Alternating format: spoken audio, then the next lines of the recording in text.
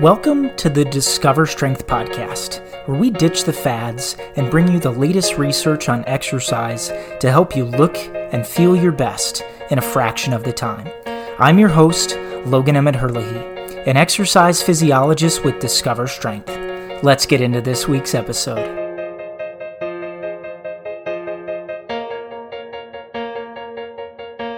Hello, everyone, and welcome to the Discover Strength podcast. I'm your host, Logan Emmett Herlihy. So excited to be joined today by our resident Division I track and field athlete, Maria Hauger, joins us today from our Northeast location. You guys have probably heard her on previous episodes. Please go back and reference those. Maria's got a lot of awesome takes, and we're so excited to have her back on today. So, Maria, please say hello, and then we'll jump right in to today's episode, which I think is going to be super interesting for our listeners.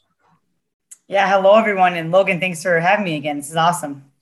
Yeah, so glad to have you back. So today, Maria, we're going to be talking about metabolism, specifically energy expenditure and how it relates to exercise. So we've got a few different studies, a few different talking points here that we want to kind of bring together today, because there's still so much misinformation in the fitness industry of, does exercise specifically help you burn more calories? How many times do we see people in the beginning of the year, January 1st, go into the gym, go into the treadmills, and just trying to burn off all that excess, New Year's Eve booze, champagne, whatever it might be. So the common thought here is more cardio, more exercise in general equals more calories. And as we know, and we'll kind of talk and allude to today, is that's not necessarily the case. So we've got a great episode that's coming up soon as well with Dr. James Steele. But I really want to kind of dive into what is the biggest difference between cardio and strength training, just big picture when it comes to burning calories. Yeah, so the main difference is with a cardio workout, you're going to burn calories, obviously, during the session, but nothing after. Where in strength training, you're going to be burning calories during the workout session and then also after. And strength training is going to really help you improve your resting metabolic rate. And that is something that cardio exercise cannot do. So if your goal is really to improve your body comp, lose weight, you don't want to be running tons of miles, because really that's going to be a goal of, like, if your goal is to run a marathon, yes, do that. But if your goal is really just improve your body comp, you really just have to train hard and frequent and brief and do these hard strength training workouts.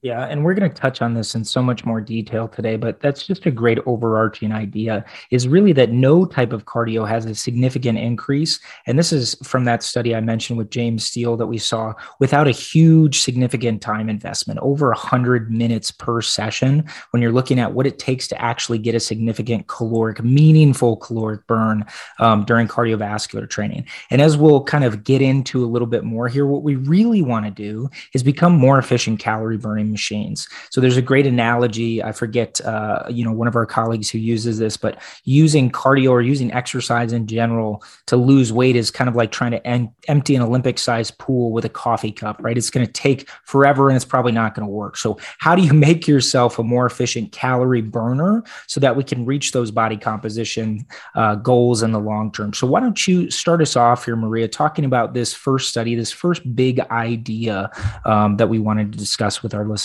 today. Yeah, so resistance exercises increases resting metabolic rate. And aerobic exercise is actually shown to have no significant impact on resting metabolic rate. And how this works is why this is the case, because when you build new muscle, and when you strength train, you're actually going to be breaking down little micro tears in your tissue. And then in those next 72 hours, you're recovering. That's going to increase your muscle, your resting metabolic rate. And that's different from like cardio, where cardio, you're going to be burning calories during the workout, but then nothing after. And resistance training actually stimulates a higher order of motor units, and that causes you to work into your reserve capacity, which means your body has to adapt and go stronger. So when you go stronger and increase your muscle mass, which is hypertrophy, you have to burn more calories at rest to maintain this new calorically demanding tissue. Whereas cardio, especially the extended cardio, like a marathon or ultramarathon, this taps primarily into lower order muscle fatigue resistant fibers. And this uses the citric acid cycle, which is FAX oxidation in the long term, and it can basically run forever. While there are massive benefits to the cardiovascular system from this, there's very little stimulus for muscle growth and adaptation, and so you don't burn any calories at rest. So you just said so many important things there, and I just kind of want to simplify some of them for our clients here. So essentially, what we're saying and what Maria was alluding to there is that when you resistance train, you're recruiting the bigger fiber types, your type 2 fibers that are harder to get at, that you can't really get at when you're doing things like cardiovascular training, like running, extended cycling, things like that, because our bodies are meant to be able to maintain those activities for an extended period of time. So we're not going to get any metabolic adaptation benefits from a strength training or from a strength and hypertrophy perspective when we're doing these things that our body can literally just do forever, right? Like you could run a marathon based on the amount of fat tissue you have on your body. I mean, for a long, long time, right? You can just go for miles and miles and miles. So we need to do these really physically demanding tasks. In this case, resistance training is going to break down our muscle and allow us to rebuild it even stronger, right? And that rebuilding process, that's where we get that additional caloric burn. When you add that new muscle tissue, when you create those new muscle fibers, those new cells, then you get more caloric burn over the long term. So let's talk about just momentary muscle failure, this idea that our clients are probably pretty familiar with, and just caloric expenditure in general. So why is training, we know now resistance training is important, especially compared to cardio for burning calories, for improving body composition, but why is specifically momentary muscle failure important when it comes to caloric expenditure? Yeah, so there's a lot of studies have actually shown that training to failure has produced more of a calorie burn than not training to failure. And this is kind of one of the most controllable factors in your workout. So you probably, if you're a client at Discover Strength, we talk about the intensity of a workout a lot. And that's basically just means, how hard you're pushing yourself, how hard pushing you during your workouts. And you can really control that. There's a lot of things you can't control from your workouts, like maybe how you slept, how you're feeling, like things like that while you're going into the workout. But knowing just you're giving everything you have and you're trained to that point of where you're physically cannot do another rep in good form, that's going to elicit the best results you can have on that day. And you're going to burn more calories during the workout. Yeah, so we want to get the most out of that workout that we're actually doing. And the research shows now, some of this is actually from a book, How to Maximize Caloric Cost of Exercise, that actually training to failure, you're going to get that additional boost, right? So we know resistance training better than cardio training when it comes to improving body composition. And then training to failure, like you said, it's the way to control the variable. When it comes to science, when it comes to evidence, we want to control as many variables as we can.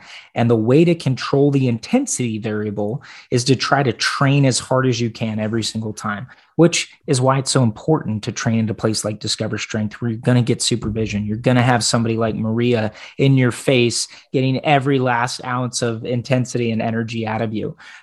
So let's look at next here. Let's talk just about strength training and some acute increases in resting energy expenditure. So what does strength training actually do in the short term? And then how does that translate to how you're going to burn more calories in the long term? Yeah, so just in the short term, your resting energy expenditure, your RMR, is going to be elevated 5 to 9% for the next 72 hours following a strength training session. And that's why our recommendation at Discover Strength is training 2 times a week. So say you're training on a Monday and a Thursday, you're going to be constantly in an elevated calorie burn. So you work on a Monday, the next 72 hours, you're elevated. It starts to come down, you train back on Thursday, it's elevated all the way back to Monday. So it's a cycle that keeps going. And that's where you're in a chronic long-term stretch of calorie burn as well. Are you experiencing low back pain that continues to persist even though you've tried everything? Research indicates the root cause of most back pain is due to deconditioning or lack of strength in the low back musculature. Unlike chiropractic, massage, and other passive therapies that treat the symptoms of low back pain, Medx Medical Low Back Therapy by Discover Strength is an active therapy, which means it treats the pain at its source. With just 2 sessions a week for 5 weeks, the Medx Medical Low Back Therapy will help you decrease pain levels, increase flexibility and mobility, and improve quality of life and independence. Schedule your free introductory session at our Chanhassen location today. Yeah, and just this 5 to 9% ideas is something that we talk about a lot specifically at Discover Strength, and it's something you see within the industry a lot. Places like Orange Theory Fitness use some of this research as sort of the basis for their whole training principles, right? This idea of getting into that fat burning zone where your body's kind of reaping the benefits of recovery from strength training. But let's just take a brief snapshot here, right? Now, this is not a perfect mathematical equation for exactly the amount of calories you're going to burn, but I just put together some notes here just based on the median of, let's say it's 5 to 9%. We're looking at about 7% on average for 72 hours. So why don't you walk us through? And again, guys, this is in a vacuum, right? So if we think about your strength training career, if you build some muscle, these numbers are null and void, right? Because you've added some muscle tissue. Now you're burning more calories at rest already. But let's just assume here for the sake of argument that somebody's burning 2,000 calories a day. What might that look like over the course of a week, a month, a year, if they're burning on average, say 7% more calories from their resistance training? Why don't you walk us through some of those stats? Yeah. So if you worked out every 72 hours, what we recommend to Discover Strength, that would be an additional 140 calories burned per day, 980 calories per week, 3,920 calories per month. And there's about 3,500 calories in a pound of fat. So it'd be about 47,440 calories per year, which is 13 pounds of fat loss if nothing else was changed, which I know there would be some factors and things would change, but in reality, without changing anything and just keeping your diet controlled, adding accurate amount of protein, it is possible to see tremendous body composition changes by simply just adding resistance training to failure into your lifestyle. Yeah, and I think it's so pertinent to our listeners too, because we as trainers have seen this over and over again, right? People come in to Discover Strength, they have body composition goals. They do something like a bod pod, which is extremely important if you have body composition change as one of your goals, but then they don't see those drastic improvements right away, right? And maybe they're not doing a lot of things from their diet perspective. Maybe they've not changed a lot of other things. But if we continue to check in over the course of a year, 6 months, 3 months, a year, whatever it might be, how many times have you seen somebody that all of a sudden comes in after a year and it's like, wow, they've added 6 pounds of muscle and they've lost 6 pounds of fat. And if you look at it on a day-to-day basis, it really doesn't seem like that much. They might not even have noticed the changes and are shocked by the results.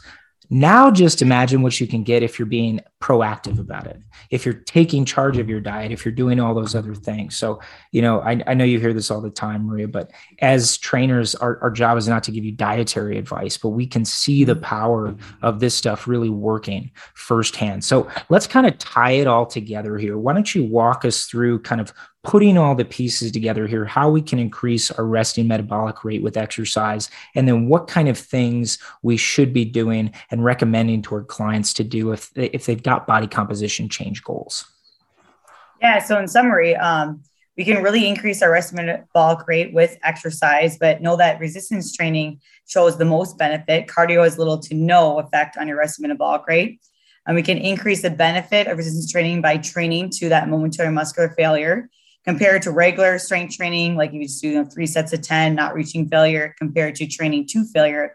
You'll get the most bang for your buck from aerobic perspective or from a metabolic perspective. And this allows you also to control the intensity of your workout. So just remember, the more you give into your workout, train that failure point, you're going to get more calorie burn out of your workout. So how much change are we talking about? So remember, this is in general, you can boost your metabolism from 5 to 9% for 72 hours post a strength training session. This doesn't account for additional benefit of adding more muscle tissue, which is a standard byproduct of strength training. So essentially, this is compounding like interest, increasing net returns. So basically what we should really be doing is you should train hard, which ideally you want to train to momentary muscular failure under supervision, like all Discover Strength workouts. You want to train brief, so anywhere from 20 to 60 minutes, for a session based on your intensity and experience. You want to train them frequent, so 2 to 3 times a week at max. And you want to make sure you're training at a high level intensity. We also recommend getting a body composition test done, like doing this in our bod pod. Like we have one of these at Discover Strength. It's a great way to check what your resting metabolic rate is. And you can actually see that number increase as you increase more muscle mass on your body. You can see how you burn more calories just at rest then. And then if you're really looking to improve your body comp overall, you want to eat in a slight caloric deficit and really prioritize your protein and make sure you're getting anywhere from 0.7 to all the way to 1.2 grams per pound of body weight to make sure that you're keeping your lean muscle mass and seeing the best results possible. So many great points there. And way to just synthesize everything for our listeners, Maria. And again, guys, this is not a shot taken at cardiovascular training. Maria, if anyone in our company, is one of our biggest fans of cardio and running. So she knows the value that comes from, going out, getting your shoelaces tightened, go book out 5-10 miles, whatever it might be, from a mental perspective, maybe from a little bit of a caloric burn perspective. But we're talking about specifically, how do you maximize the caloric cost of exercise? How do you get the most metabolic bang for your buck when it comes to resistance training? Well, you've got to prioritize strength training over cardio. You've got to train to momentary muscular failure, right? And then you're going to get those increases, and you have to take advantage of them by training 2 to 3 times per week to make sure you're continuing to see that increase in that caloric expenditure. Maria, any other final takeaways? I know we've got body composition challenges coming up, guys. If you've never done one of those, I would highly recommend it. Any other kind of parting words of wisdom for clients or listeners who are maybe thinking, what else should I be doing on this journey for body composition? Yeah. And as you said, Logan, I love running. So I'm right away, cardio, yes, it's one of my biggest things to clear my mind. I love to do it. But if you're really someone that doesn't like to exercise, is once gets the most out of one exercise session, is do strength training, pick strength training, train hard 30 minutes, 2 times a week. And you're going to see these benefits, especially if you're watching your calories, you're getting enough protein, and doing the little things. Those are going to be the main things you have to do for exercise. Don't have to do any running. If I know there's a lot of people that don't like to run, but that's your main way to really increase the benefit of exercise. You heard it here first from Maria Hauger. Don't do any running. Guys, thank you so much. Unless you love running like me. Unless you love running. Thank you so much for listening today. Maria, thank you so much for joining me. And we look forward to bringing you guys more information, evidence-backed information here. I will include links to all of these studies that we discussed today. I know we didn't mention them in detail, but these were specific papers that we were referencing. So those will all be available in the show notes. Please tune in, subscribe, and we look forward to seeing you all again soon. Thanks, everyone. Thank you.